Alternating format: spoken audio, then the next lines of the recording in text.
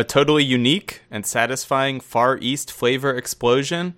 Or a dysfunctional culture clash awkwardly forcing two cuisines together on one crowded loaf? Who's right? Let's find out. This week on our ongoing quest to pick our favorite sandwich, another listener wheel sandwich, the banh mi. Is it affordable, ethical? Is it healthy and clean? Is it first date appropriate even though he's married? Is the origin true? Doesn't matter to me. All that really matters is celebrities. Joe will pick a sandwich now.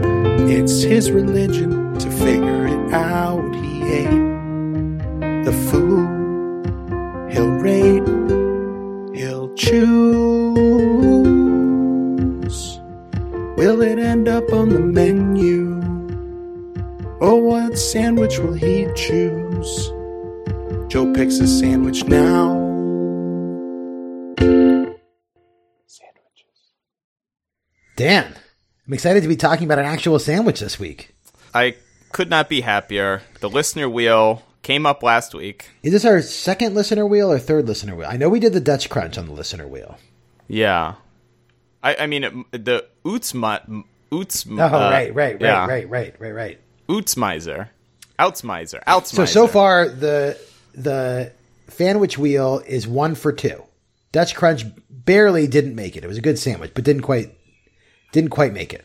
Wait, and the Outsmizer made it? It did. Dan, did it? Haven't you been keeping up with the menu? Absolutely. I don't actually know if you're joking or not. No. I mean, go back and listen to the episode. Check the tape. I'm looking at the menu. The Outsmizer's not on the menu. Oh, it definitely made the menu. That's a clerical error. I don't think so. I trust joepickspot.com/menu. It's 100%. This is defamation. Slanderous that it's not on the menu right now. You know, a fanwood should go back and tell us, because if it should be on the menu and it's not, that's a massive mistake that we need to fix. It doesn't matter. I'm retroactively putting it on the menu. It's on the menu. All right.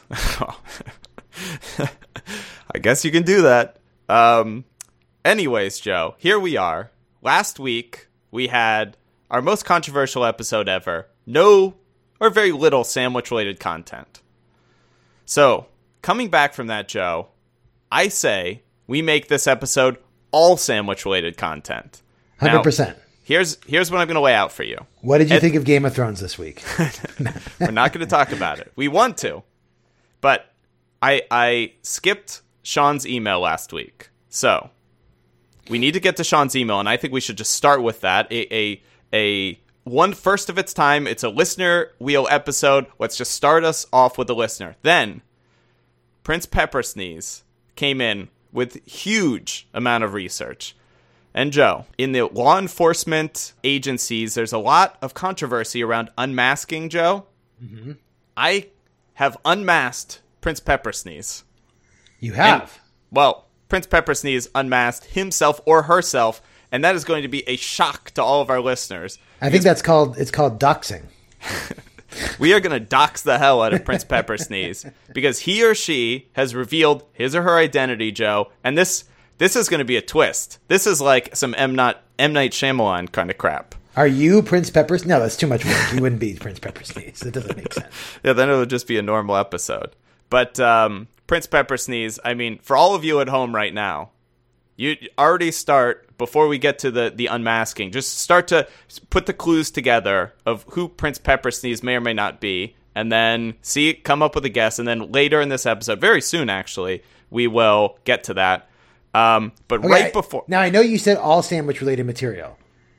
Can Yes. we talk about Red Meat Republic, which is now out in the world, in my possession, which is sandwich-related? It was, in fact, I was going to say right before getting to Sean's email, we have one last piece of business, and it is sandwich-related, Joe, because it relates to the thing that every sandwich in the history of our podcast, both past and future, must go on, the official Joe Picks a Sandwich cutting board. So, Joe, both of us, we've done our work. We've gotten our copies of Red Meat Republic in the mail. We both posted pictures of ourselves with Red Meat Republic. That's right. Josh, the author, Fanwich Josh, has posted a picture of himself with Red Meat Republic. Everybody else, Joe, yet to post. I mean, I'm fine with that because that gives me a 1 in 3 chance of winning the cutting board. Well, Josh is disqualified because he is the author. He didn't buy a copy. He got a free copy. It's true. You're right. He never bought it. If he could show a receipt that he bought it, I'd be fine with that. I think they gave him a bunch of free copies. Yeah. In fact, he could have given us free copies, but he specifically didn't. It's very rude of him. Yeah, that's not cool. But I'm disqualified because I'm making the cutting board, and I'm just going to say that that's the rule. But you're right. If nobody else enters, you have to be disqualified because if you win, you'll just never make it. That's true. Now I'm going to make it. Yeah, you're right. I have not made it in the last week, but I have acquired the wood. I went all the way to Berkeley because the beloved hardwood store in San Francisco went out of business, and it's got 4 kinds of wood in it: maple, cherry, walnut, and purple heart. Little known wood, purple heart. Great cutting board wood. This cutting board, it's going to be spectacular. Purple heart's very expensive wood, specialty wood. I had to go to a special section of the store to get it. So this is no ordinary cutting board. But right now, I mean, literally, I have a 100% chance of winning. Yeah, right there. 9 days left in the contest. If right now somebody just goes, buys the Kindle book for $20, posts a picture of the receipt and, with themselves in it, you've just gotten a priceless cutting board, although with a market value of at least $150 for $20. So, and it's a really good book too. How far are you in the book? I am in the okay. Well, I'm going to say this, and readers and listeners are going to be like, "Damn, Joe's a slow reader." I'm in the middle of the 2nd chapter, but you have to explain. Josh has some very long chapters. The chapters are like 80 pages each. Yeah, well, you're ahead of me. I'm a little over halfway through the first chapter. But it's not only that the chapters are long, the material is in a good way. It's very well written, but it's very dense. There's a lot of information in every page. So I've already learned so much. Yeah. I mean, cowboys, not so great. They're kind of bad dudes. Yeah. Cowboys are bad guys. I mean, I'm pretty out on cattle themselves, Felt like the American Indians had a good thing going, and, cattle sort of ruined everything. It is such a scam that basically, like, the whole point of the cattle industry was that they could just eat for free because you could just, like, let them walk around all of America. Yeah, yeah. And it's like they're just eating this worthless, like, grass that has no value for humans, and they turn it into delicious beef. I mean, look, as Josh said in the introduction, I know he's going to get to it later in the book, because I have read the introduction, which I found quite good, and the acknowledgments. Love the acknowledgments. The introduction was a little bit spoiler-filled for me. I wish that there had been a warning about that. Yeah. He literally says, like, this is everything I'm going to talk about in the book. I'm like, what? Give me, like, a little spoiler warning. I had the same thought, because it is, like, and I'm not an expert in academic literature, because I don't read many academic books. And I don't want to say, like, it is an academic book. Like, I think it's a very accessible book. Oh, no, super accessible. Absolutely. Yeah, right, for sure. But I think this is what academics books do. They tell you at the beginning what the book is going to tell you, and then it's just like, then they just give you more and more detail to, like, support what they're doing. So the introduction just says exactly. Full of spoilers. I mean, if you like to have a spoiler-free experience, don't read the introduction. Yeah, that's true. And it's a long introduction. It is like, it's like a cliff notes of the entire book. I'm assuming, not having finished the book, but he mentions like how it connects to the labor industry, and not only the labor of the people like working, to like in the like meat processing plants, but the cattle themselves are like laborers. They're like, they themselves are workers because it's their job to like feed themselves and like yeah, and like move themselves and transport themselves, and like in the first chapter, it sort of has this interesting concept where it's like, if you own a cow and that cow just ranges somewhere, and you say, hey, that's my cow, and wherever it ranged is like, I have a right to that land because my cow wants to eat there. It's like they're like the front line of your army, and they're prospecting new territory for you. Oh, Dan! I mean, just wait till chapter 2. Oh my God! Yeah. Well, I mean, I already sort of know what's coming up because I read the introduction. It's true. So full of spoilers. But anyways, he could have given the outline, but been a little bit more coy. Like, and there's going to be some shit that happens on the range, but just wait and see. Just wait and see. You think cowboys are these great heroes. Just Nope. wait. Anyways, highly recommend it. Great book. Josh is awesome. So for $20, you get the book, and you basically are guaranteed a cutting board. You're guaranteed a good... I mean, right now you're guaranteed a cutting board. Who knows if somebody else does it at the same time? You know, if like 10 people enter on the last day. But look, the worst case, you're supporting a fellow fanwich. You're going to learn a ton of stuff about... I think one of the best parts of the book is, because again, the whole concept has been spoiled in the introduction, is it relates, it's not just about beef. It's like about so many aspects of like the way American society works. It's been driven by beef and by the whole like beef, by everything. The fact that people want to eat beef, the fact that what it takes to raise cattle. It's really interesting. It's a very good book. Josh is a very good writer. People will like it. I guarantee. Yeah. I've also already learned like 10 new words because it's like I'm reading the book. And since I have a hard copy of the book, I can't just like click it like you can on the Kindle. So I'm having to go to my computer and like look up words. What does he call? He calls it the cattle beef industry, not the beef, the cattle beef complex. The cattle beef complex. Yeah. Interesting. All right. With that out of the way, everybody should go get it right now. Stop listening. Yeah. But I guarantee this book is going to end better than Game of Thrones.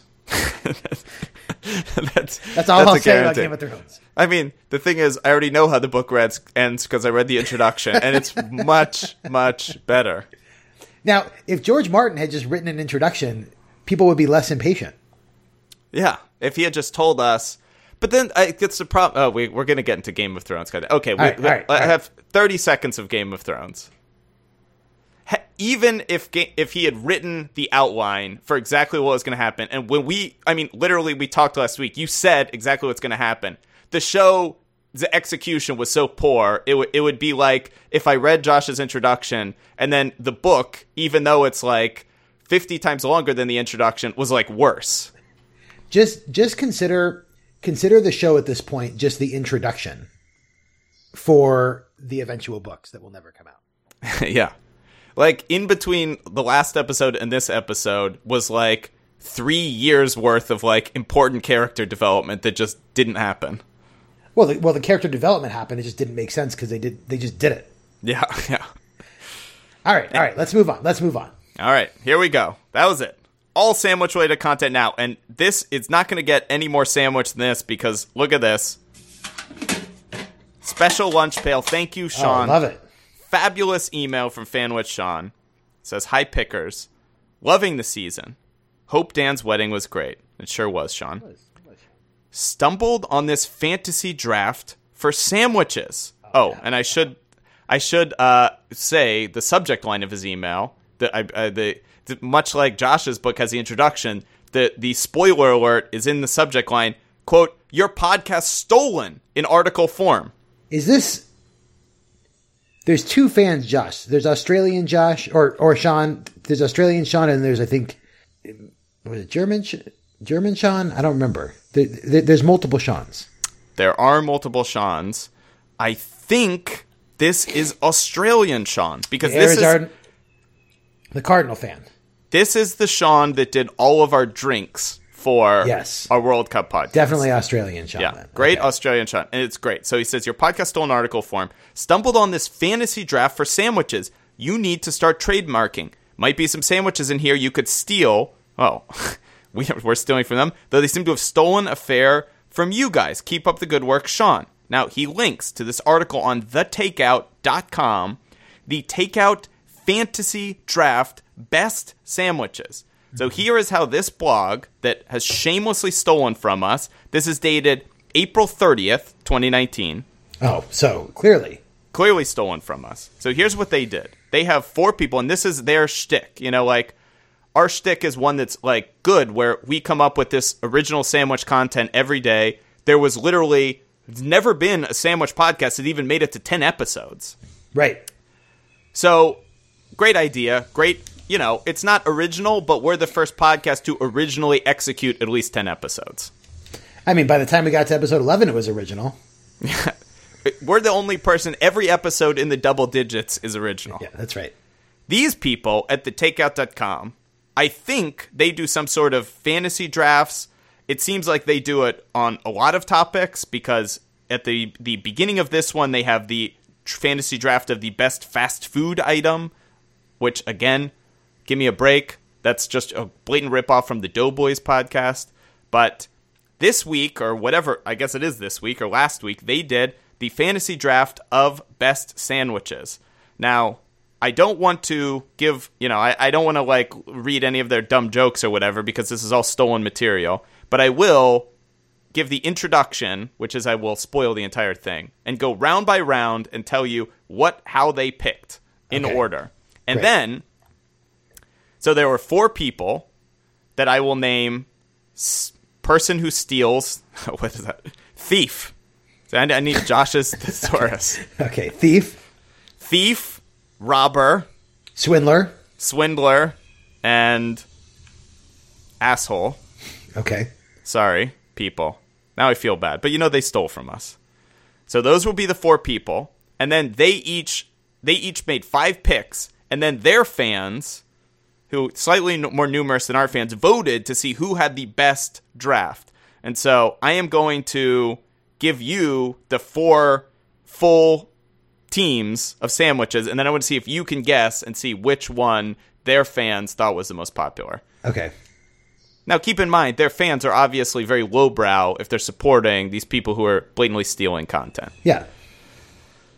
Anyways, round 1. The first sandwich off the board, not a sandwich we have covered, but a popular one, a famous sandwich, the Reuben. So that's a number 1 pick is the Reuben. The number 1 pick in their sandwich draft was the Reuben. Now, there are 20 picks, so we can't talk on everyone too long. But sandwich number 2 is not only a sandwich we've done before, Joe, but much like, as you say, the Outsmiser, it's a sandwich that's on our menu. Their number 2 pick, I think it's a good pick, the BLT. Strong pick. Then they went, in order, Italian sub, haven't done yet. The last pick in the first round, grilled cheese. Good choice. Can't argue with that. Then, in their going in reverse snake, PB&J, first pick of the second round, then tuna salad, then po' boy, then lobster roll. The lobster roll. That's a weak second round. Filling out the second round. Yeah. I mean, knowing that the PB&J, we gave 2 episodes, didn't make it on the menu, I think it's a huge mistake. They're not thinking it through. Exactly. That's the problem with this format that they've come up with, which is they're going 1 each deep into a topic, whereas if they even eat these sandwiches? No, of course not. They're just going based on their memories. If they actually investigated the sandwich, they would realize the PB&J, look, for Josh the vegan, Fanwich Josh, God love him, maybe the PB&J is an important sandwich, but give me a break. Yeah. No, it doesn't make sense. Especially because I'm sure Swindler or whoever took the PB&J also is going to have meat sandwiches. So it's not like they're making vegan picks. Oh, absolutely. And in fact, their next pick, I'll go out of order, is a sandwich that starts with the word meat that we also have covered on this podcast, the meatball sub. Yeah. So great pick. Yeah. Swindler, you're a monster. Anyways, the round 3, going back, first pick, Philly cheesesteak. I mean, how that didn't go in the first round is beyond me. Okay. Yeah, the person who took it, I think that was thief, or maybe that was when I was person who steals because I couldn't think of the word thief. They said they thought they were getting good value out of that pick, which I think they probably are. It's great value, yeah. Though, again, if we do that in our podcast, I think there are going to be some clear issues with that. And when we do that, I mean, clearly we will do it. It's a famous sandwich. Then the Cubano sandwich. It's a good sandwich. That's on the listener wheel, isn't it? Or have we thought about that? We thought about it. We haven't done it yet, obviously. Yeah. Oh, no. You made the sandwich for your Super Bowl party. But we didn't talk about it. I made pulled pork for that. Oh, you made pulled pork. Okay. Yeah. Not taken on this. Not taken. Anyways, Cubano next. Then the sausage, egg, and cheese biscuit. Mm-hmm. I think some sort of variant of that is on our sandwich wheel. And then, as I said, meatball sub.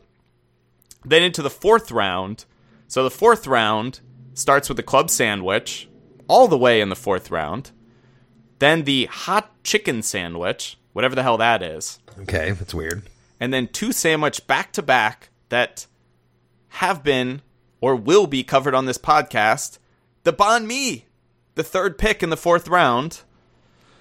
And this has been on the listener wheel for long before this, these people stole our idea. So obviously we're fine. We have nothing to worry about here.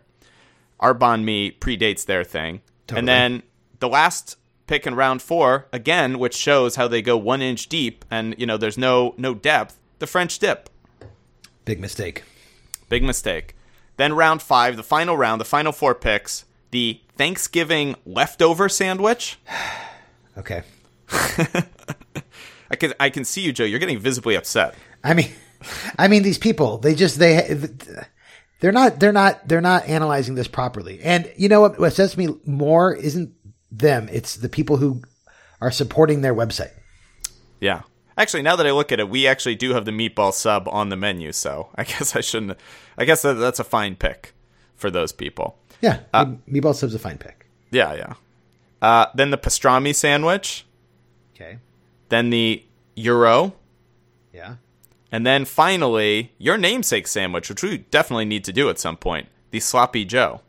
Oh, we definitely need to do that. Another sandwich named after somebody. I mean, I thought you were going to talk about the Mizrahi sandwich. What is that? The falafel sandwich was invented by Mizrahi Jews. Come on. That's right. All right, yeah, and it's on the menu because of that. You're a noted homer. Okay, so here you go. Person 1, their team: Reuben, lobster roll, Philly cheesesteak, French dip, Thanksgiving leftover. Terrible. Person 2. I mean, we don't need suspense. That person did a Person shitty job. 2, BLT, po' boy, Cubano, banh mi, and pastrami. Okay, that's pretty solid. Person 2's in the running, for sure. Yeah, could be a little foreshadowing for this episode. Yeah. Person 3, what were they? They were the one you suggested. Swindler. Italian sub, tuna salad, sausage, egg, cheese, biscuit, hot chicken, and gyro. Okay. They were all good until the hot chicken. They're out. Number 3 guys. And then the last person, Swindler.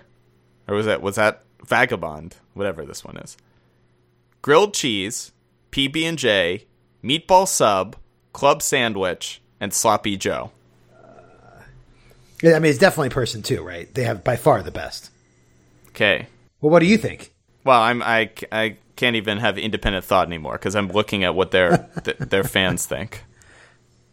But now their fans are idiots, though. Yeah, their fans are. Okay, so if you want me to evaluate it myself without knowing what their dumb fans say, well, I agree that I think person 1 is out because, the French dip and the Reuben are very similar sandwiches. I mean, it's also really boring for that person to choose the Reuben and the French dip, which are have sandwiches variety. that are so similar. And the Philly cheesesteak is similar too. These are just sandwiches with hot beef with various stuff on them. Yeah, I mean, person 1, no creativity. They're just blatantly supporting the cattle beef complex. Absolutely. It's disturbing. Number 2, the BLT, obviously I think it's a fantastic sandwich. I can't necessarily talk about the other sandwiches yet, but I think among the other 4, po' boy, Cubano, banh mi, and pastrami, there's some good ones and some bad ones.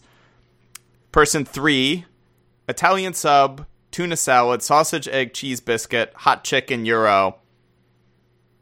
There's a lot of variety there, but to your point, what you were saying before, I don't know. I mean, you disqualified it at hot chicken, but I don't know where the real standout is there. Yeah. And then person 4, you haven't talked about this yet. Your thoughts on this team: grilled cheese, PB&J, meatball sub, club sandwich, and then Sloppy Joe. I mean, the grilled cheese, PB&J, Sloppy Joe, you're really going for the nostalgia sandwiches. Those are 3 picks that are all about the sandwiches that you eat when you're a kid. Yeah. It's a good point. It's too much nostalgia. Interesting, because meatball sub is on our menu, and it's a good sandwich, and solid pick too. Yeah, absolutely. I've had the club. I mean, it's good value in the 3rd round. We haven't done club sandwich yet. I right now with going based on the shallow response, not having done a full episode, I think a club sandwich is a good sandwich.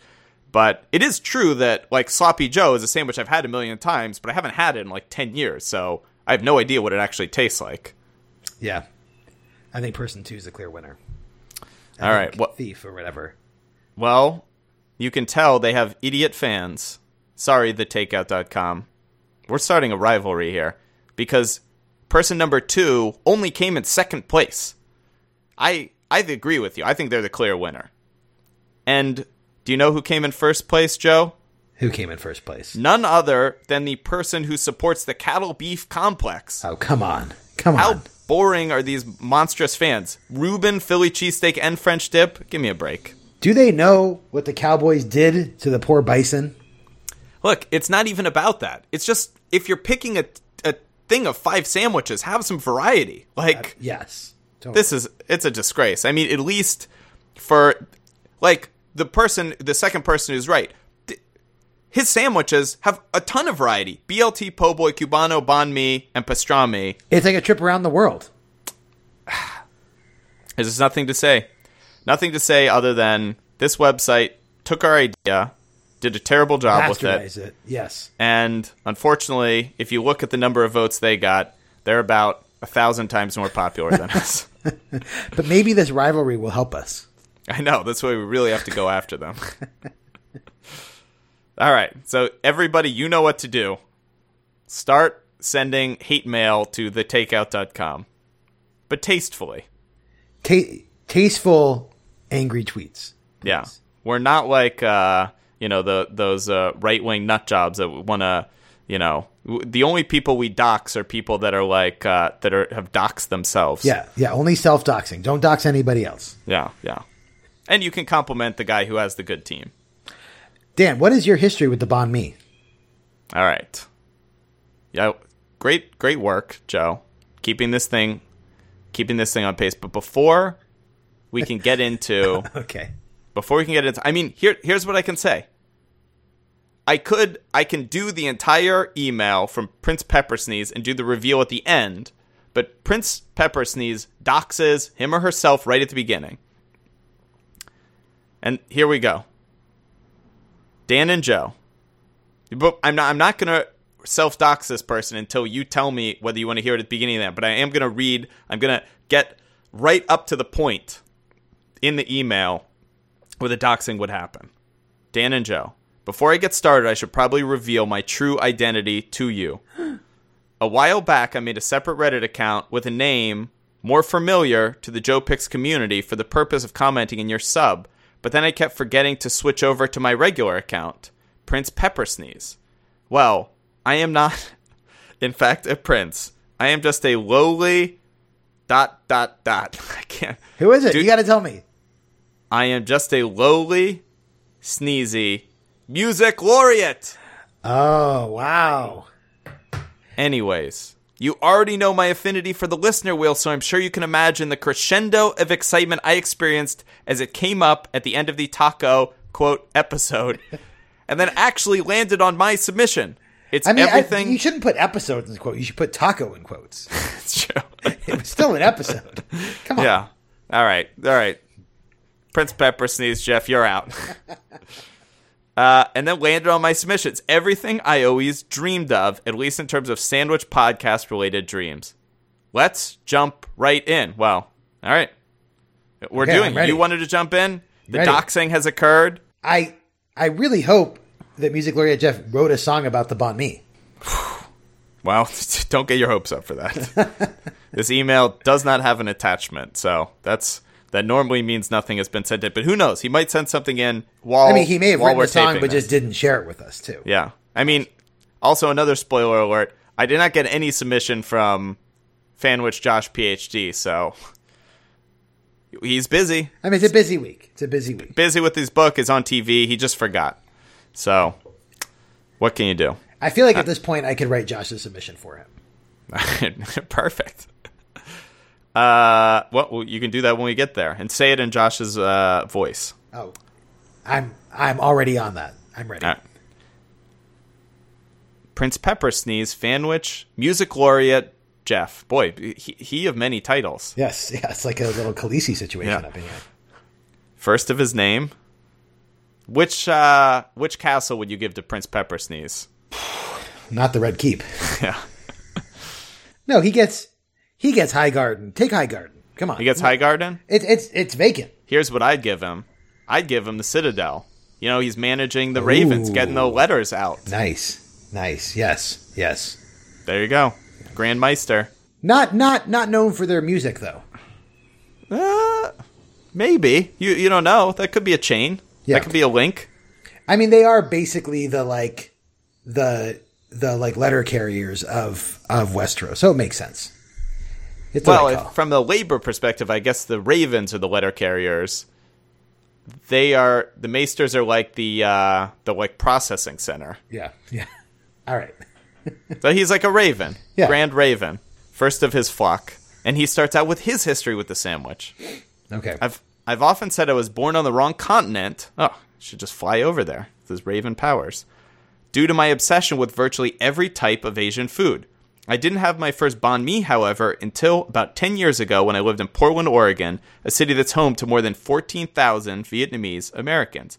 You can't travel 2 blocks in any direction without running into a pho restaurant or some kind of Vietnamese bakery, most of which offer an authentic version of the banh mi. This is not to mention the many Americanized takes on the sandwich as well, as Portland is known for ubiquity of creative hipster cuisine. Beware of mustache hairs in your sandwich if you go that route, though. Needless to say, I enjoyed some banh mi when I was out there, but sadly they're virtually impossible to find in upstate New York. Really? That's unbelievable. Yeah, Dan, what's your history?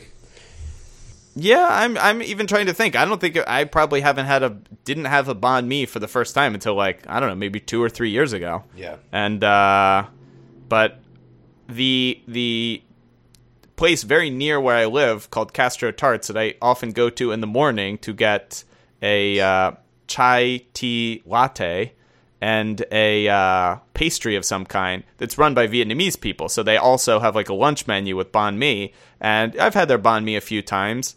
And then a specialty banh mi place, and this is what I talked about in the last episode, opened up maybe a year and a half ago, very near where I live, and I've been to that place probably at least 10 or 20 times in the last year. It's sort of on my extended lunch rotation. So I'm not somebody who had any history with the banh mi in the past growing up, but in the recent history, this is probably a sandwich I have.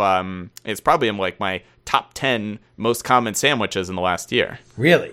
Yeah. Now it's interesting. I'm excited to hear about the history of the banh mi because I feel like similarly, I had never had one until maybe 5 or 6 years ago, and now they're everywhere in Seattle. But the first one I had, and definitely the most common, is I don't even know the name of the restaurant, but there's this place that I go, the State Labor Council building, and they host meetings there.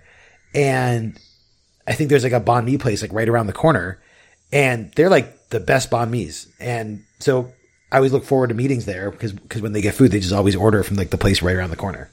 Yep. I was actually thinking, you were talking about, you hadn't had one or you started having them, 5 years ago. I'm actually starting to think of my first experience with the banh mi might have been out of a food truck. I feel like the banh mi is a really popular food truck food. Totally. I could see that. And I feel like with the rise of food trucks, it's sort of like it brought the banh mi. Because, for example, the banh mi place that I go to that is a restaurant, it used to be a food truck. And then their food truck became so popular that they opened a restaurant. And I think they still do catering stuff because sometimes I'll go in there and I'm getting my banh mi and I'll see them in the back and they're making 100 banh mis at the same time, which is obviously for a convention or whatever, somebody or some office. It's getting banh mi. Well, I think it makes a lot of sense as a food truck food because it's essentially taking all the ingredients that are in pho, removing the broth, and putting it on bread. Yeah. And it's a type of thing that each of the ingredients, and this is, again, much like Donald Trump's campaign slogan is promises made, promises kept. I promised last week I would make a banh mi, and I did. Now, we'll get into it. So then, unlike Donald Trump's campaign, because you actually did it. Well, yeah, Donald Trump, did what he said. It's just he's a monster. That's true. He said terrible things. Yeah. But the one thing that is very clear is the ingredients make sense to be made in like bulk, because some of the ingredients are specialty ingredients, but like you make a little of them, you make a lot of them.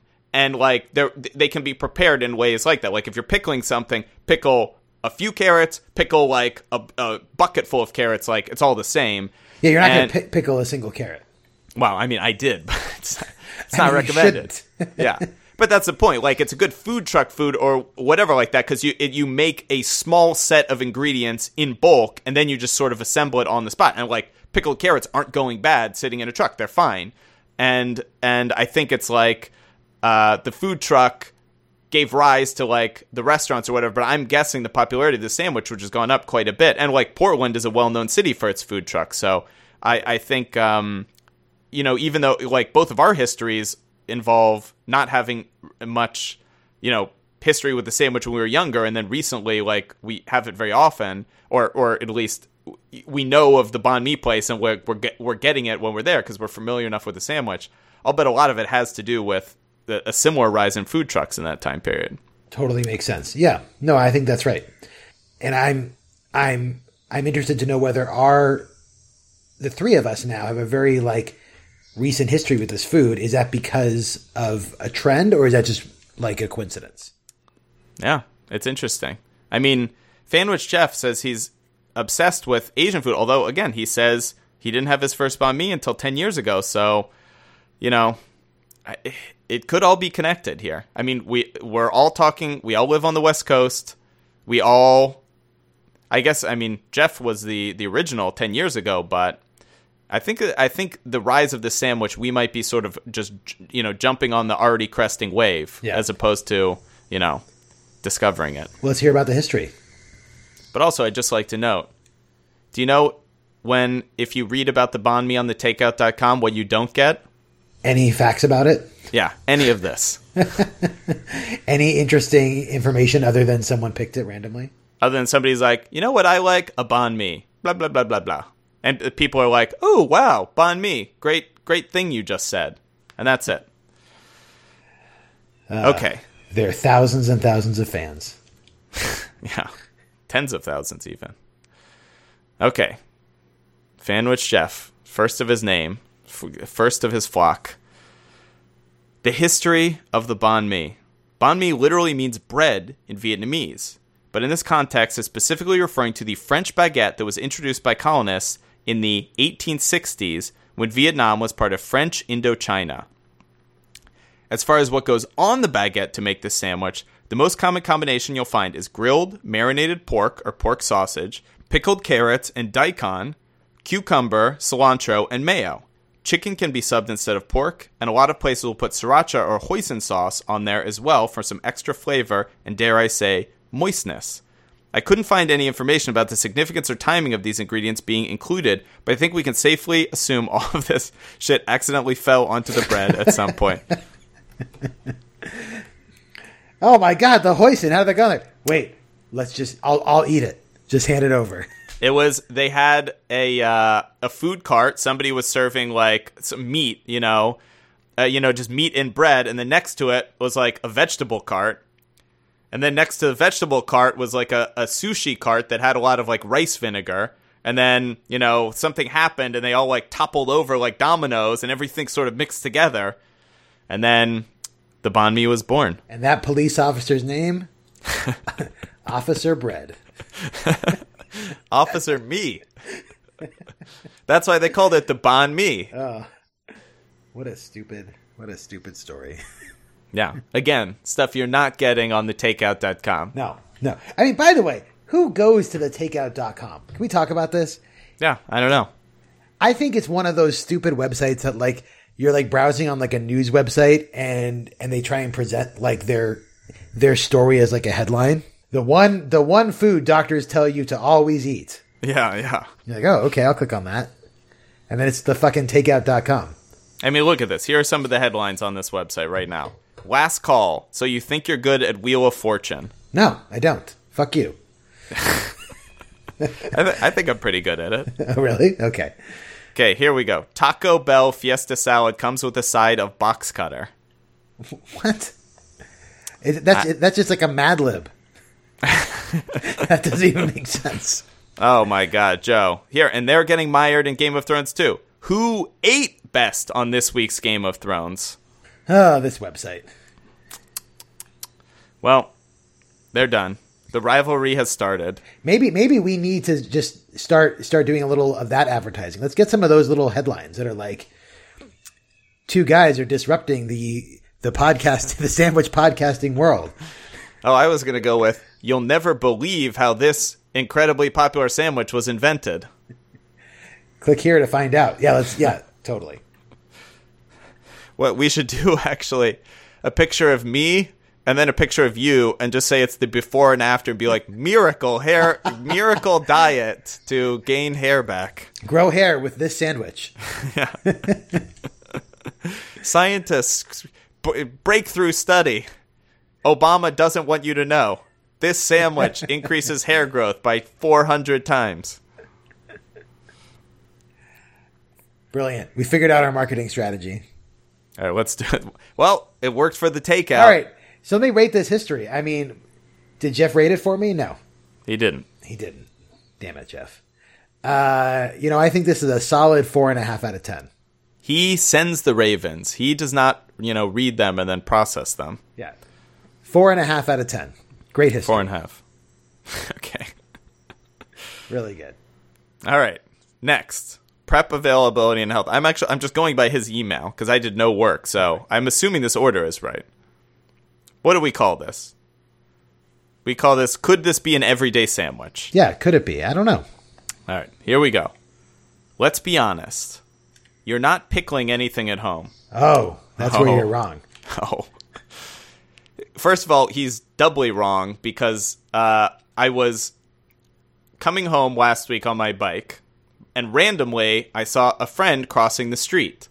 And I started talking with him, and I was trying to figure out what to get for lunch, and then I realized, oh my God, there's a banh mi place around the corner, and this sandwich is a banh mi. So then we started talking about the banh mi, and he said, we're pickling right now. And I sort of made a response to it as if, because I was trying to understand what he was saying. And I thought he was saying just sort of in a throwaway thing about the nature of existence and the existential, dread of life, that we're all just pickling here. Oh wow. That's a pretty dark way of putting it. Well, this is a pretty dark interpretation, which was my interpretation. And I made a comment as if it's yep, we're all just pickling. And then he was like, no, I'm actually pickling stuff at home right now. And he's a big pickler. And he was like, when I mentioned the banh mi, he was talking about how he's pickling a bunch of stuff where he says he doesn't just pickle cucumbers, he pickles all sorts of stuff. He pickles carrots, whatever. I think he pickles peppers, and he was just talking about all the things he was actively pickling. Yeah, my dad's a big pickler. I don't care for it, but he pickled lemons recently. Pickled lemons, yeah. Interesting. Which is apparently a Middle Eastern thing, because he loves it.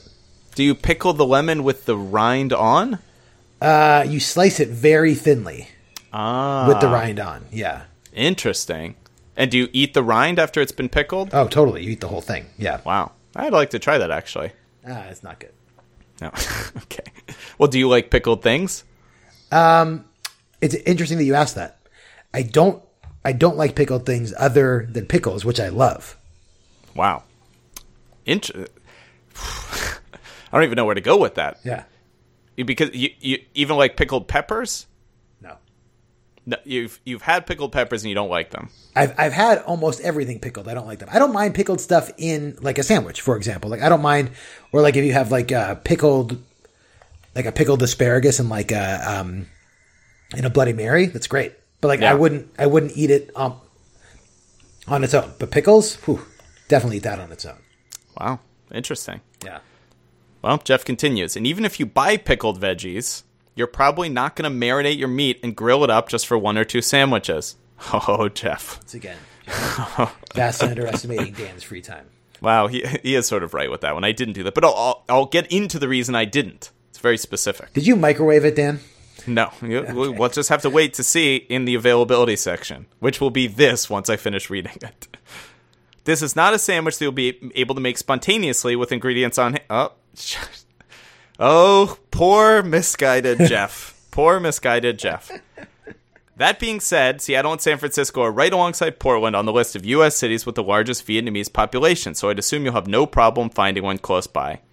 As far as health, I didn't break it down by the numbers, but I think I can say it seems like a fairly balanced sandwich. The baguette and the mayo can weigh you down a bit with carbs and saturated fat, but the pickled carrots, radishes, and herbs are a nice, healthy counterbalance, alongside with the perfect punch of protein from the meat. Yeah, I mean, I think. Well, I'm curious to hear your experience with it, but I would guess that he's right that this is probably not a sandwich that I will ever make, and if I do make it, it's like a one-time deal. It's not going to happen very often. Yeah.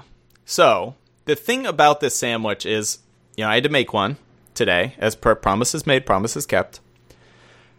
The pickling is really easy.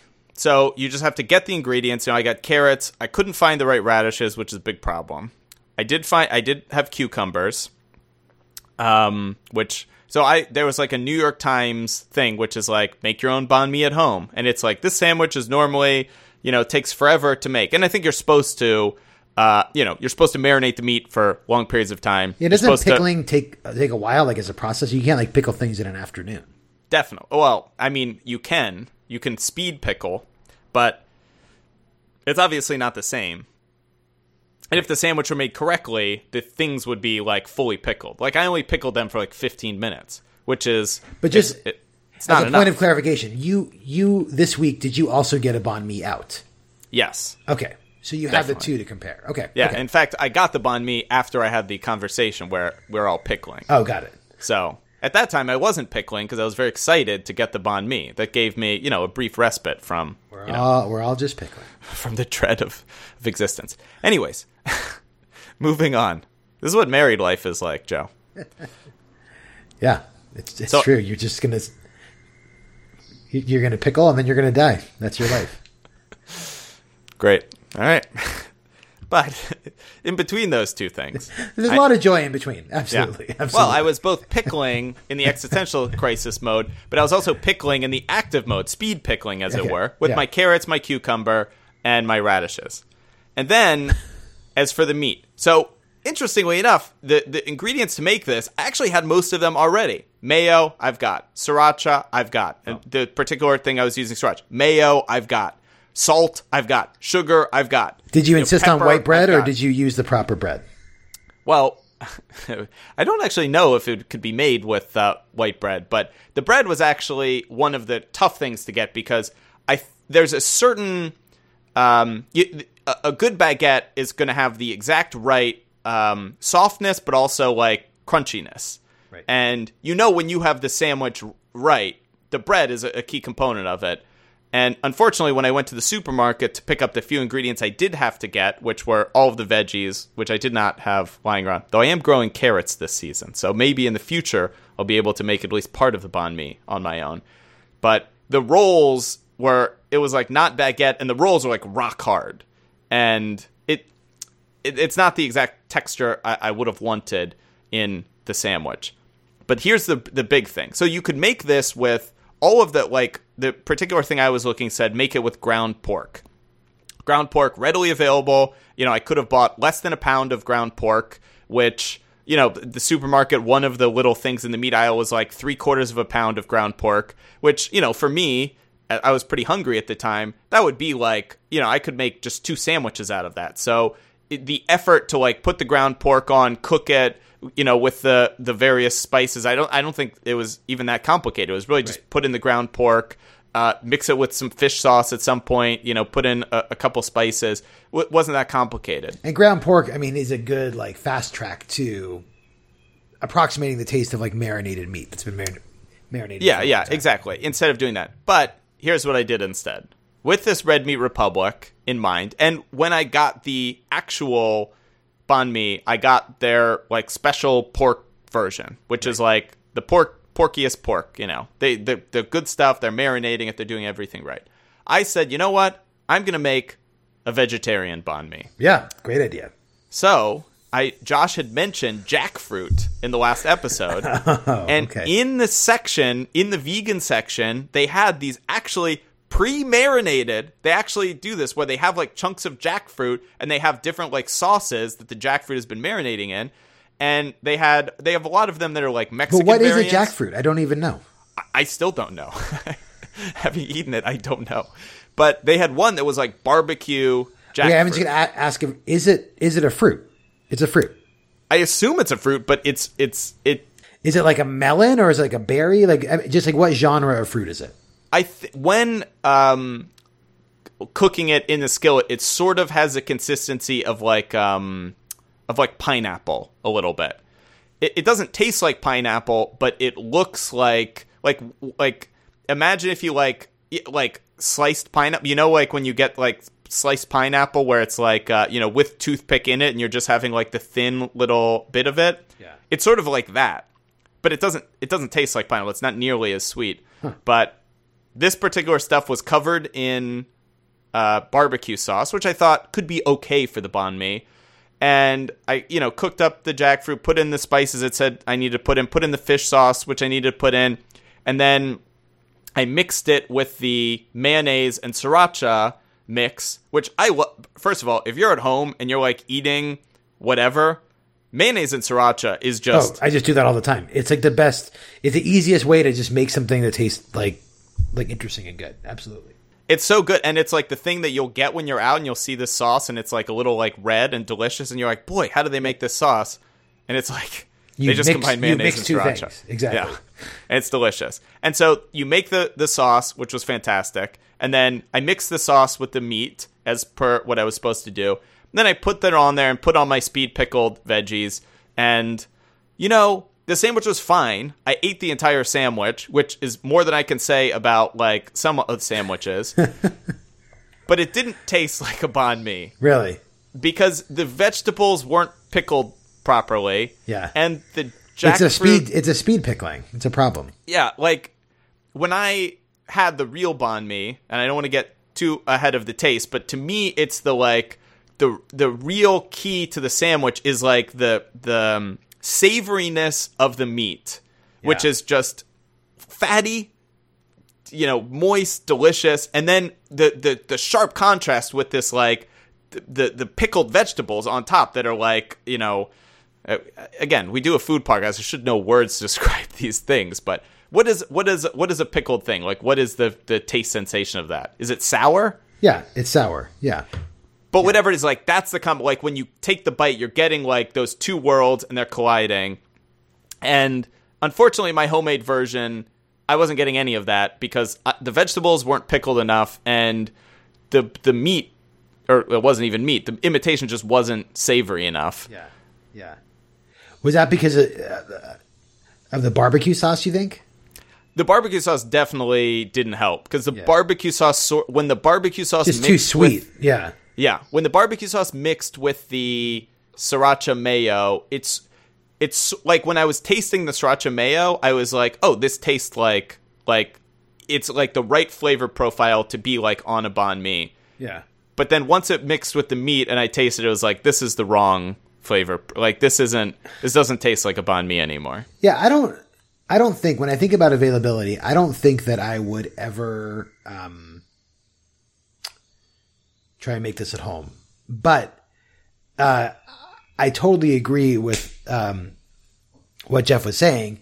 This is like a very available sandwich. So for me, I mean, I've mostly eaten this sandwich when I'm in these random meetings and I'm getting them for free. Or like if I'm just out somewhere, and usually it's like what you were saying with your friend. I'm going to a place for a banh mi. But today I was panicked because I hadn't had the sandwich yet. And oh my God. I know. I really cut it down to the wire. But I went to this, there's this pho restaurant that we go to all the time, and I always just get pho there. And I checked online, and they had a banh mi, so I was like, great, I'll do it there. First of all, it was very, very good. And it was like, not even, it was $5, a $5 sandwich. That's a great lunch. Yep, yep. It was super cheap. It was good. And it was basically, like I said, it was all the ingredients that I've come to like in their pho, but just like in a more lunch friendly format. You know, the price I think is actually a really interesting point, because of all of the like sandwiches that have been turned into these like specialty sandwiches, like for example, when I go to the Vietnamese place that has like the breakfast stuff, their banh mi's are like $7 or something, which for a San Francisco like sandwich that can fill you up, that's like an incredible price. I feel like the Vietnamese, you know, shop owners are like too generous with their pricing. Anything under $10 is a great value for a sandwich in Seattle. Yeah. And it's a very filling sandwich because it's like, you know, it's got a lot of bread, which is very filling. You know, again, if you're not into the carbs, like banh mi's got a lot of bread, but you also get a ton of meat. You got veggies. I mean, you got your whole meal is right there. It's filling, but I think because of the veggies and because there's like the mix of fresh veggies and pickled veggies, it doesn't feel like a super heavy sandwich. And the one that I had today was a little bit light on the meat, but I didn't mind that actually because I didn't feel gross afterwards. Yeah. And I think that's a thing with the banh mi, that it can get away with, you know, you don't need to load the meat in there. And I think you don't want to load the meat in there. Right. You really want to make sure you have the right balance between the meat and the veggies. Yeah, you don't see like a lot of like double-decker banh mi's that are like full, like overflowing with meat. It's not the style, yeah. Yeah, and not to bring back this rivalry with the takeout, but it's very clear that those idiots who voted the Philly cheesesteak Reuben French dip person first place, they're idiots. They're neophytes. They're picking these heavy, dense sandwiches, of course. They just, to them, the sandwich is how much meat can we stuff in between two pieces of bread. Yeah. And that's not what a sandwich is. Like, a sandwich is a balancing act, and it is important to make sure all of the ingredients are right. The other thing that I'll say about the availability before we rate it and move on, because we're at an hour already, is to your point about the veggie version. I got the pork version because I felt like I should get the classic, and also, I'm going to take a break from beef while I read this book. Yeah. Though I bet he could write a sequel about pork, and I'm sure it's just as terrible. But anyway, I do like the fact that you could get a vegetarian version of this chicken version. Like, if you're not in the mood for pork or beef, like, it's a very versatile sandwich in that way. Well, essentially being a very similar sandwich. Yep. I've had the chicken version of it before. I think the pork version of it's better. And in fact, the one of the variants of the sandwich, which sort of goes to show how the preparation of the sandwich works, where they prepare in bulk, they mix all three together, where it's like, I think it's pork belly, pork sausage, and I think the third one might actually be beef, where they sort of mix it all together. But even when they mix it together, they're not piling. It's not about piling the sandwich with meat. It's just about the meat is just a variety of different meats. So yeah, I mean, I think that in terms of this being an everyday sandwich, it's a little bread heavy. It's not something that you can make at home, but for being something that you're not going to be able to just whip up real quick, it's pretty easily available. I feel like, I mean, even right now it's 11 o'clock at night. I feel like I could probably get to a banh mi in about 20 minutes if I were to get in my car. So yeah, I think maybe like a 7 out of 10. 7 out of 10. That's a good score. Okay. Is it a first date sandwich? So normally, Rob, not first of his name, very uncreative name, he writes in. But in fact, he wrote in last week for tacos, and then evidently didn't listen to our quote taco unquote episode, and didn't write in, didn't figure out what the sandwich was, didn't get it in on time. Maybe he'll email it tomorrow because he doesn't actually know when the podcast records. But guess what? He does think it's live. Yeah. Fanwish Jeff, first of his flock, writer of research, filled in. Singer of songs, laureate of music. In case Rob doesn't write in, I want to offer an opinion on this. The banh mi demonstrates the perfect level of being cultured and interesting without seeming like you're trying to seem cultured and interesting. It's easy to pronounce, unlike the insert audio clip of Oots. Damn it. Outsmiser. Yeah, Outsmiser. So you won't embarrass yourself when ordering. It's true. There's nothing more that you want to do is, all right, I don't even need to do the coats. We've done that to death.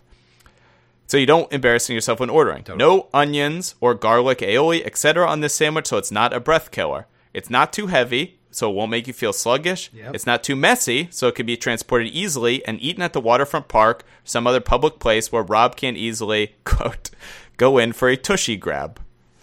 First date rating, I don't remember Rob's rating theme. I think you got it. It's inappropriate things that you should never do. That do not hold up in the Me Too era. Well, I mean, I think Jeff makes a very solid argument here. Is this the perfect date sandwich? Well, here's what I'll say. I think his setting of putting it on the waterfront is very important. Because I was just thinking about this sandwich immediately in another setting, which is, how would I feel if I were on a plane and the person next to me whipped out a banh mi? And I would say, I think it in a wide open space where the delicious aroma of banh mi is happening, fine. But in a confined space, I think the banh mi is a fairly odorous sandwich. Really? You think so? I do. I think it's that fish sauce in particular, in combined with the meat, I think it does create a bit of a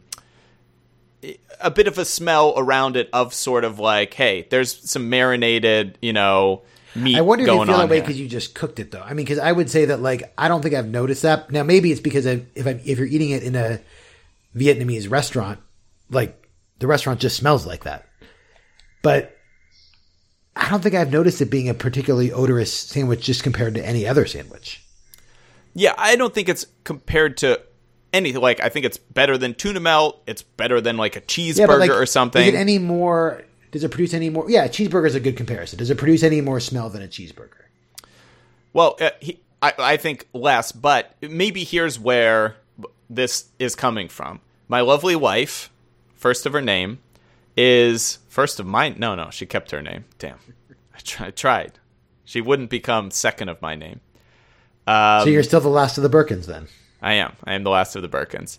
She doesn't like vinegar, and she doesn't like fish sauce. So she doesn't like fish either, but she doesn't like fish sauce, even though I think fish sauce isn't necessarily fishy, but it is certainly I think it's more of a marketing thing. She doesn't like the name fish sauce. And this sandwich has both. And I think both of them produce sort of distinct smells. So maybe I'm sensitive for her because I actually like both of those things. I love vinegar and I love fish sauce. So to me, I think, like, if I was smelling a banh mi, I'd be like, this is great. But, like, if I had this on a first date, it would be a disaster for, right. You wouldn't get a second date with Megan. Yeah. Yeah, I mean, look, okay, so I get your point, but I think, no more or less so than a cheeseburger. It's just different smells. Okay, but let's just think about the checklist here for first date sandwich. Okay, so does it smell? Okay, I get your point a little bit. Okay, is it portable? Yes. The bread Definitely. Is like nicely combined, nicely confined, and like we just talked about, it's not too meaty. Does it portray a sense of like worldliness, like Jeff says? I think so, but it's not too hard to pronounce, which is important. It's also most banh mi places. It's casual, so you'd be like, oh, let's just go grab a banh mi around the corner. But it's not like it's not casual, but it's not super casual like a grilled cheese or like a PB&J. Here's another thing I like about it. I feel like with banh mi, you don't say, or you could say, let's grab a banh mi, but I feel like you can also say, hey, let's get banh mi. Yeah, which just sounds cooler. I think it's just fun to say. Yeah.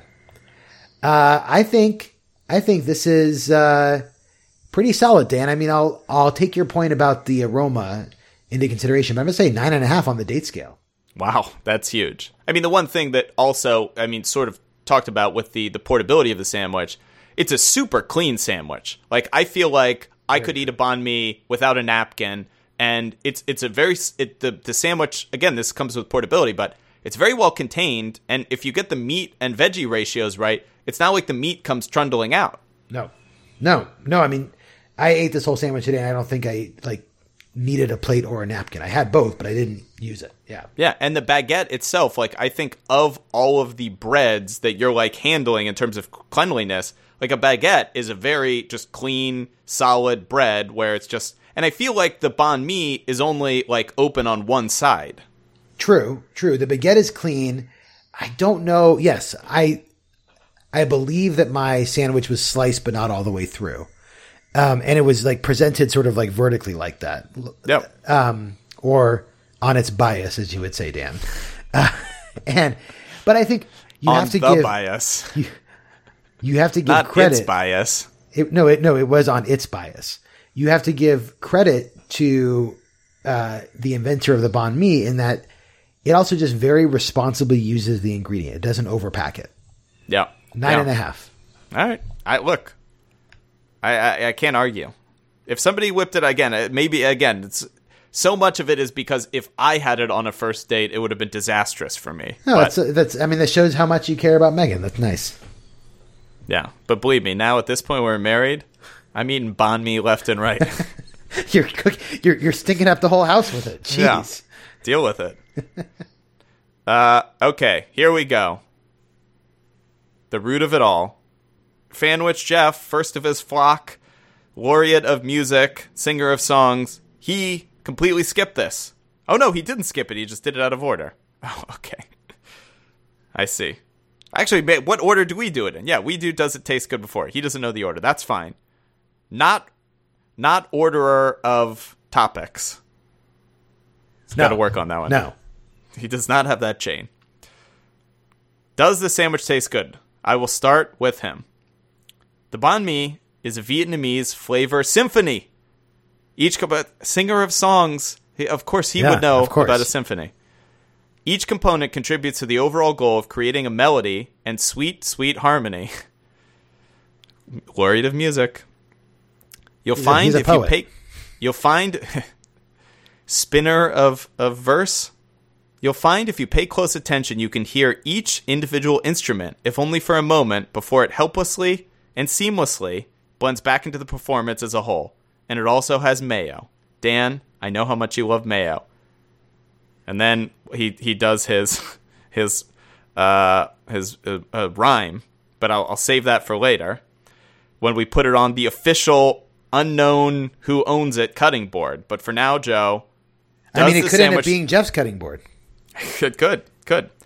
Oh, that would be another title, owner of official cutting board. Joe, does the sandwich taste good? What do you think? Yeah, I think. Look, why beat around the bush here? Symphony of flavor. Yeah, I think the sandwich tasted good. One thing that was interesting. So you know how sometimes you like when you eat something a certain way, even if it's not the right way, you get used to it. A lot of the banh mi's that I've had are on a baguette, but it's like a very soft baguette. And then the one I got today was a little bit like crunchier. But then as I was eating it and thinking about it, I was like, you know what? This is really more like what, like, I think that they're actually using better French bread than these other places I've been, because this is really more what French bread, like a French bread should be. It sounds like yours was too hard, but like a French bread should be like sort of crunchy on the outside. But I was a little bit like taken aback because I'm more used to this soft bread, which maybe I actually prefer a little bit.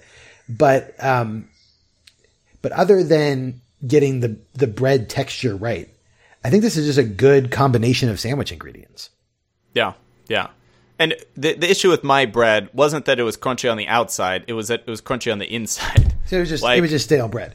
Like if somebody was robbing my house, I could have done one of those like things they do in this sitcom where you like knock a person over like the head with it and they just instantly like collapse. Like it was that hard. I was having trouble. I will say this: in the San Francisco area, I mean, a banh mi on Dutch Crunch might be great. I could try it.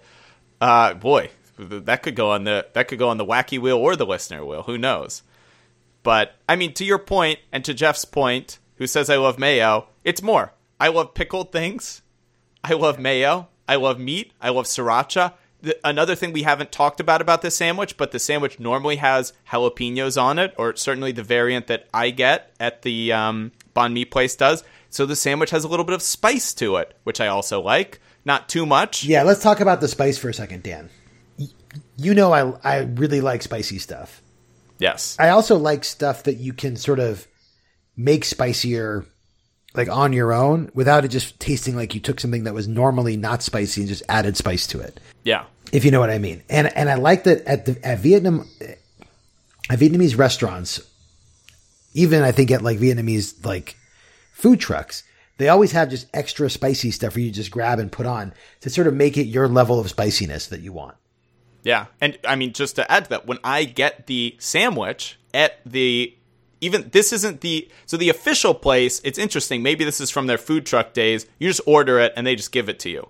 But the one at the more local place that, you know, they do banh mi, but they do a bunch of other stuff. They actually ask when you do it, how spicy do you want it? And then I'll say, you know, a little spicy, you know, because, you know, if you ask super spicy, they'll spice the shit out of that thing. Like, totally. Yeah. But, you know, if you also say, I don't want any spice at all, like my lovely wife, she doesn't like spice in addition to not liking anything else. So if she were to get it, which she wouldn't because, you know, she doesn't like vinegar or fish sauce, she would. But she could eat the French bread, though. She would love the French bread, you know. She's famously French, your wife. She's got the French heritage. Yeah, absolutely. So, and, you know, her Cajun heritage, is we met her family. Even there, I assume Baguette's got to be going around in New Orleans. Oh, yeah. I mean, she's got to come on as a guest during the Po' Boy episode, or one of her aunts, maybe. Oh, they would love it. Or, I don't know exactly their relation to her. I don't think they're her aunts. Well, whatever they are. Doesn't matter. Anyways, spice is variable, but I think it's great. And to me, there's just every aspect of the sandwich I love. Yeah. I love the veggies. I love the meat. I like the combination because I agree with what you're saying about the amount of meat in it. If I eat like a cheeseburger, I feel sluggish afterwards. And because it's a cheeseburger is just this giant blob of meat, and there's just nothing that can be done with a cheeseburger. It's got to be a ton of meat. You know, that's like the whole heart of the sandwich. Right. But like in last week's quote unquote taco unquote episode, one thing I said about how much I like tacos, even though they're not a sandwich, it has a similar thing to this, where it's got some amount of meat, but the meat isn't like the majority component. Like the majority component is the toppings you're putting on there. Right. And for me, I've got a lot of toppings I like. To me, the banh mi, and this is a reason that I said it's in the top 10 sandwiches I get. And if the banh mi place happened to be closer to where I live, I would get banh mi much more frequently. I mean, I would get it every week because to me, it's a delicious sandwich that is hitting all the base. Like, I don't think it's unhealthy. It's not ruining my day, you know, in terms of like making me feel sluggish. It's portable, which is actually quite important to me because normally when I get sandwiches, you bring it home. I'm on my bike and I need to get a sandwich that I can just put in my bike, you know, put in the thing, and when I go home and when I open it up, the sandwich isn't like ruined. So for example, there's a hot dog place near where I live. It's very good. And, you know, we're not getting into is a hot dog a sandwich. We'll just assume if we do a hot dog episode, it is a sandwich. But when I get a hot dog, you know, by the time I get it home, that hot dog's like tumbling around. Like it's you know, a hot dog is really something that you not transported easily. But again, this banh mi, once that thing is put together and wrapped up, I mean, there could be an earthquake. I could be put in some sort of giant like roller coaster. It's fine. Totally. The sandwich isn't going to change at all. Like it holds together perfectly. And, you know, to me, it's a delicious sandwich. I guess I'm combining all the things together, but, you know, to me, it's a winner, and the taste is not giving up anything in terms of the other strength. To me, it's just a strong sandwich all around, not, you know, the least of which is taste. Yeah, I don't really have a negative thing to say. So, I mean, let's just say that the taste, I'm going to rate it a 9 out of 10. All right, 9, yeah. Fair score. Okay. Is this sandwich a monster? Again, nothing from Josh. Hold on, let me give you my audio recording of Josh. Well, Dan, it really all depends. If you put tofu in it, it's a great sandwich. But watch out, if you put beef in it, you're supporting the cattle industrial complex. I give it a Frankenstein. Wow. Yeah, I don't know. I mean, it was really shocking at the wedding when Josh kept going around and picking up people who were eating steak and just throwing in their faces. Them. Absolutely. No, I mean, I think what Josh would say here, honestly, is that it all depends, right? I mean, that like it depends on what you're putting in it, but probably the fact that it has less meat in it than other meat sandwiches must help, right? Yeah, I think Josh would say, and we've got Fanwich Jeff, first of his flock, spinner of verse, person of many titles. He says, colonialism, smart pigs, etc. My guess of Josh's monster rating, Richard Nixon. Which, actually, I mean, we know we've talked about pork-based sandwiches in the past, and I think the classic banh mi is a pork-based sandwich. Pork is much better for the environment than beef, like, no doubt. But they're also, like, much more sentient. Yeah, and so I think that is the issue. If you're comfortable eating a smart animal that is, like, nice and fun and could be a pet, then feelings. Yeah. That's the problem. Yeah. And understands its own mortality. Yeah. And, well, we're all just pickling. We're all just pickling. But, and I guess the point is that Vietnam was also, like, under French control, which is where the fusion for this, fusion happened. But,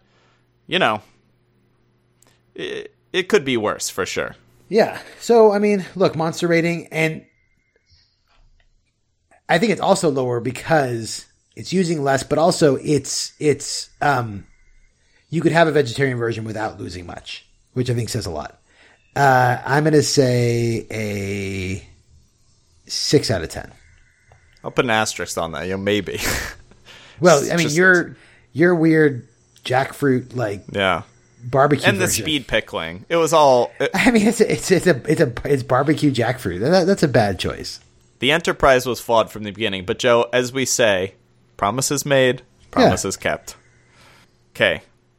Final category, the celebrity Bing search. Then we can land this ship. All right, what does Jeff have to offer here? Boy, you think he's doing your research too? I have something, but why would he be so cruel to do all of your research and none of mine? All right, Fanwich Jeff, first of his flock, doer of research, says this. I think Joe likes to do this segment live, but I will say I did read an article on pork.com that said Taylor Swift's diet literally consists only of banh mi. So that is an interesting, definitely true fact to consider. Another thing on this podcast, Joe, all truth, just like Donald Trump. I mean, look, we fact check it. We do not fact check on this podcast. 10 out of 10. All right. Boom. The Taylor Swift reference is always going to win. It's very interesting that somebody who's based out of Nashville would be such a big fan of the banh mi, but the veracity of pork.com and Jeff's interpretation of pork.com. I mean, come on. Let's actually see what pork.com is. Oh boy. Is it a subsidiary of takeout.com? This is the most comical website of all time. Okay, well now I have to look at it. Somebody owns this like super valuable domain, and this is what they are doing with it. This is unbelievable. Wait, is this a picture of pork? I know. It is just a picture of pork with a search bar circa 1999 that says search ads. Wait, it's also asking me if I will accept cookies. Do I say yes or no? You got to accept the cookies. Oh, and the headline on it just says pork.com. That's it. And if you search anything, like I just searched Taylor Swift, there's nothing Taylor Swift related. It's like this says truck driver jobs and do you have a record? Search now with name and state. I search for pork, and in pork.com's own search, pork.com doesn't come up when you search pork. Boy, this website really needs this. Maybe this is what we need to do. We need to buy pork.com and develop it. Even when I search for pork.com doesn't come up. Although I admit, when I searched for Taylor Swift, one of the ads that came up says, "Chaos is only the beginning, the last American." And I'm intrigued. From now on, celebrity Bing search is going to be replaced by celebritypork.com search. Wait a second. Should we buy ads for Josh's book on pork.com? I mean, you're not even kidding. The pork industry should be bankrolling Josh's book. They should try and get this book in every house in America. That's what we need to go. We know that Big Milk and Big Dairy will do everything. They'll fucking take almond milk down. Yeah, they're going to keep Josh's book down. But Big Pork, Big Chicken, they should be all over this. Absolutely. I mean, maybe they already are. I did notice Josh seems to be going to these exclusive conferences, all of a sudden, where he's coming back with like 100 chickens. We should see if his monster rating changes. And if we do a chicken sandwich, he says, actually, in my recent research, I've discovered chickens actually enjoy being killed. Chickens are good for the environment. Chickens are good for the environment. They absorb CO2. Their life is constant pain. They want nothing more than to be eaten. Look, they're just pickling. Every day. They're looking for a way out. All right. Pork.com. We're going to buy it. We're going to put in a bid on pork.com. Yeah, all right. Let's get it. All right. So what's your score? So, 6.5 out of 10. Okay. We already talked about that. All right. Let's put the banh mi, I'm going to even say it the cool way. Let's put banh mi on the cutting board. Whose cutting board? We don't know. We'll know in 9 days. May 22nd. May 22nd. In midnight Pacific time is your last chance to have every sandwich be put on your cutting board. And you could get the Kindle version, like you said, in 5 seconds. There's no waiting. Though Amazon did deliver mine quite late, which was annoying. Yeah, they delivered mine late too, but they got it done. Yeah, but through no fault of the letter carriers of America. Mine would have been delivered on time, but that lazy union UPS driver kept losing the package. You could get it on ebook like immediately, or the audiobook, I'm sure is fantastic. I recommend read by Josh himself. I literally have not read a book since I read that Harry Potter book, and I hadn't read a book for a long time. Reading's exhausting. I don't recommend it. Well, with my kids, I basically have to read like a sentence at a time. Yeah, but people are listening to a podcast right now. Listening to Josh's book would just be replacing what you're... I mean, look, compared to thetakeout.com, this podcast is like thetakeout.com to this podcast is the exact same as this podcast to Josh's audiobook. If you haven't read the book yet or listened to the audiobook, the last hour that you spent listening to us is a giant waste. Huge wasted opportunity. Yeah. But don't read the introduction. Just skip right into... And like chapter 1 starts with like storytelling, which is nice. No, I'm actually serious about that. The introduction is too spoilery. Read it at the end. Yeah, I agree. After you finish. I agree. And read the acknowledgments at the end too, because that has a very sweet ending too. It's sort of like a twist ending a little bit. I think acknowledgments should go at the end. The whole book is like a rom-com. It is. It is. All right. So, what are we talking about? 9 out of 10. Okay. Where are we? Banh mi's on the cutting board. Okay. And, of course, I don't have to do any research as a listener will, so I'm just going to take Fanwich Jeff, Laureate of Music, Spinner of Verse, Singer of Song, Doer of Research, Author of Rhyme, Searcher of Pork.com, First of his flock, to Do It For Me. He also is very, even though his title is very verbose, his final ruling very succinct. Banh mi, more like, and this all sort of went with his thing before when he talked about Singer of Music, so get back into that mindset.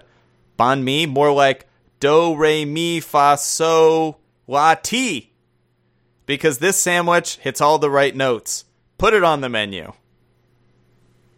Wow. Damn. So you have no take here. You're just letting Jeff run the whole show.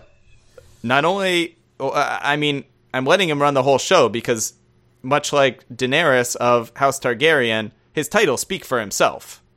He should be running this whole show. Yeah, what he should could be you the add? co-host of the show. But there's nothing to add to that. I love this sandwich. I mean, the only thing I can add is what I've already said before. Every part of this sandwich I love. It's baguette, which is a form of white bread. You know, a fine form.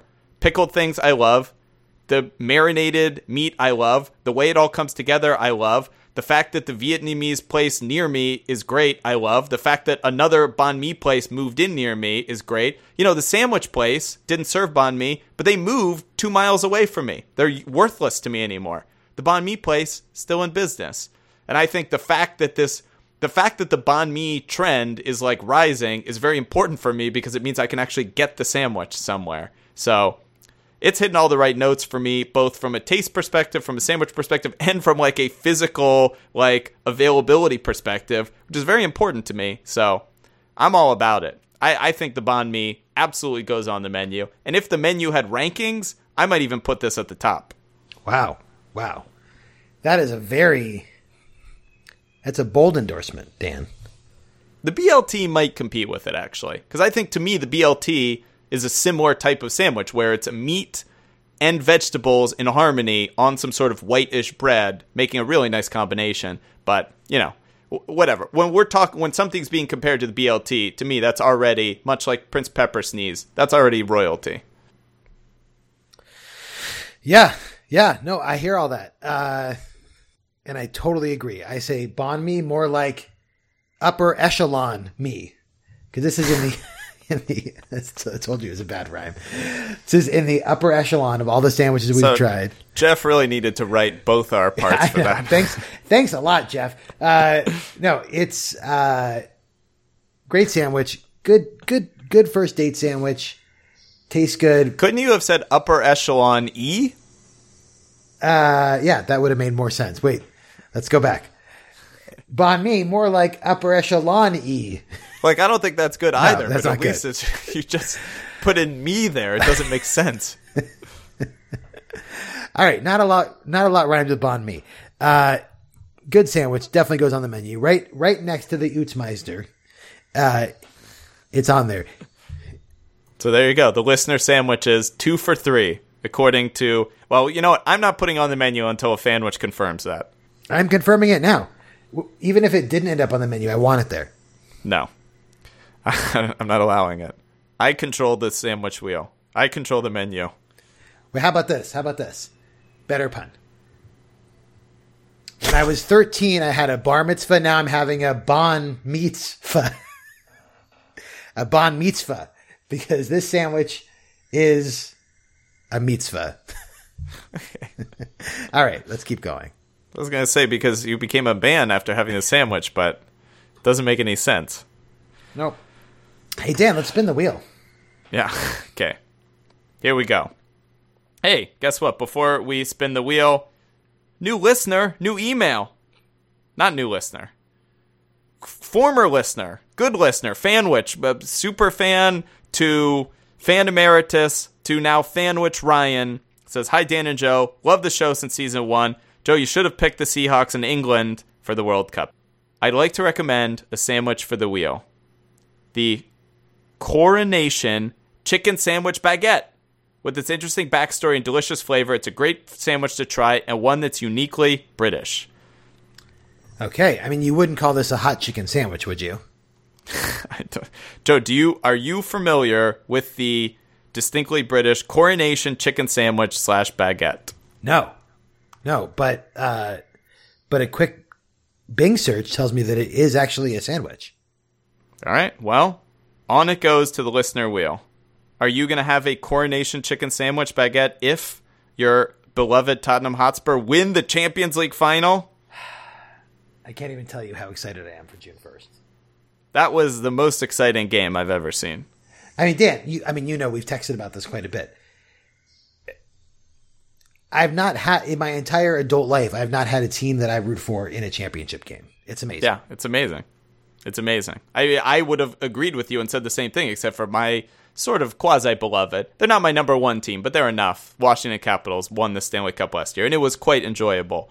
But the run that Tottenham has had this year is just like, it's insane. It was the whole game was insane, but it was like they were down and dead, and then by sheer force of will, they came back. I've never seen anything like it. By sheer force of Lucas Moura's will. I mean, that's it. I mean, just one player who was like, just decided he was going to carry the team. It's amazing. Never seen anything like it. It was spectacular. I was like, later on that day, I was walking around, and I saw somebody like looking at ESPN on his phone, and I was like, "Are you a soccer fan?" And he was like, "Oh yeah, I'm a soccer fan." I'm like, "Did you see the Champions League game this morning?" He was like, "It was unbelievable." Like just a random sports fans. We had a neighbor over, and he was like, "Oh, do you?" I don't know how it came up, but I talk about this bar that I go to, which is it's like a soccer bar.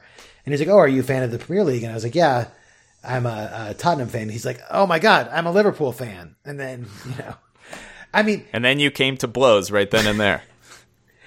Well, I mean, it was actually, we just were commiserating about, or whatever the good version of commiserate. I mean, we were in awe of the shared experience of just back-to-back incredible semifinal games that are just unbelievable. And that had either one happened in isolation, it would have been like the greatest semifinal game ever. And the fact that they happened back-to-back in the same round is just even more incredible.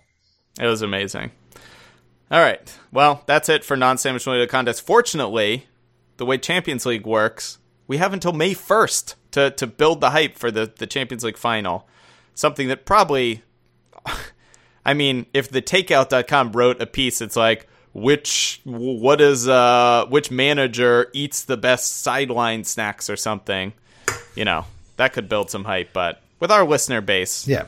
No, we'll have 2 more episodes to really dissect Spurs' chances here. Absolutely. Yeah. What's the right shape against Liverpool? But anyways, here we go. Wheel is reset, so it's back to its normal Dan, Joe, Dan, listener, Joe, Dan, Joe. And then, of course, 1 slice for the wacky wheel. I think the wacky wheel has, one? There still is no wacky wheel. I haven't got around to making it. There's 2 sandwiches on the wacky wheel now, so we'll flip a coin. Yeah. The wacky coin. And, Joe, you ready to go? Yeah, I'm ready. All right, wheel set to spin. And off we go.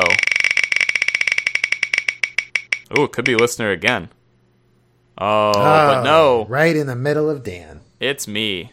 Sorry, listener. Sorry, wacky. Okay, Dan, the last time you picked tacos. So yeah. What's our strategy here? Well, my strategy, I'm going to cheat off those takeout people. I'm saying here and now, I'm going to pick one of the 20 sandwiches they drafted.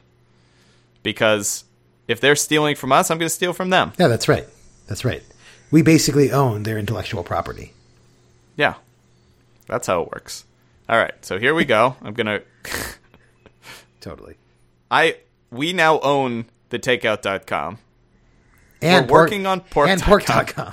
We're working on pork.com. Well, pork.com is a subsidiary. Okay. So I've made a proclamation here. I have 1 in 20, but we've eaten a lot of these. So it would either be the Reuben, definitely not picking. Lobster roll, no. Philly cheesesteak, tempting, no. French dip, already did it. Thanksgiving leftover, okay, I'll put that on maybe. Let's wait for Thanksgiving, Dan. Oh, okay. Good point. Okay, well, we're really running out of options here. Pastrami, no. Banh mi, did it. Cubano, tempting, no. Po' boy, no. BLT, did it. Italian sub, no. Tuna salad. Have we done that? We haven't done that. We did a tuna melt. Yeah. All right. Tuna salad I'm putting in the maybe pile. Sausage, egg, cheese, biscuit. Would be our first breakfast sandwich. All right, maybe. Hot chicken. Don't know what it is. Euro. No. Sloppy Joe. No. Too meat heavy. Club sandwich. Definitely maybe. Meatball sub already did it. PBJ already did. Grilled cheese. Oof. That's a big one. That's in the maybe pile. All right, I'm looking at these sandwiches. I'm going to make my snap judgment right now, and I have made it, Joe. I have made the snap decision. I have picked a sandwich. For next week's episode of Joe Picks a Sandwich, we shall do the club sandwich. Wow, Dan, that's a big sandwich. I'm excited. I'm going to make a big club sandwich and eat it. Yeah. Now, I mean... not to spoil too much of our history of the sandwich, but the club sandwich is probably the sandwich that I've seen you eat the most. Yes. You have seen me eat a club sandwich. I've eaten many a club sandwich. I mean, that just goes to its availability, Joe. It's a very available sandwich. All right, Dan, I'm excited. I mean, somehow the club sandwich is almost transcended sandwiches because it appears on menus where you'd otherwise not expect to see that type of thing. Like in a club. Is that where the club sandwich is? Is that where it was originated? Like in a fancy I assume it's like a fancy country club. Well, I'd expect sandwiches to be in a country club. Well, they're not going to have shrimp po' boys there. Yeah, that's fair enough. All right, well, in lieu of our first reaction to the sandwich, that's like what thetakeout.com does. We don't engage in that kind of crap. Let's dive deep into the club sandwich. Absolutely. We shall do a deep dive, super deep as could be, and much deeper than our dive into the taco last week. It's a failed experiment. Okay. Hey, look at this. We got a new rating, but not another review. So, thanks a lot, people. Anyways, there we go. Time to put the bread away until next week, Joe. Joe Picks a Sandwich is part of the Joe Picks Podcast Network. To listen to all of our episodes, go to joepickspod.com or join the lively discussion on our subreddit, reddit.com/r/JoePicks. If you want to talk about what you got right or wrong with the banh mi, or if you have a strong opinion about next week's sandwich, the club sandwich, leave a comment on the Reddit page or email us at sandwich@joepickspod.com. Special thanks to Fanwich Josh for research. Well, his book, Red Meat really Republic. This week. Yeah. It's a tough week, but look. Very busy. His book, Red Meat Republic, on bookshelves everywhere now. Available to buy on Amazon or wherever you buy your books. Purchase a copy of the book. Purchase a copy of the audiobook or the Kindle version. Post a picture of yourself enjoying the book. You'll be entered to win the official Joe Picks a Sandwich cutting board. You have to get your entry in before May 22nd, so do it now. Also, thanks to superfan Jeff and Prince Peppersneeze, first of his name, first of his flock, singer of songs, writer of verse, doer of research, for the theme song and all your help this week. And, of course, Fanwich Julia for the logo. Leave us a 5-star rating in the iTunes store so others can find this podcast. Joe, see you next week. See you, Dan.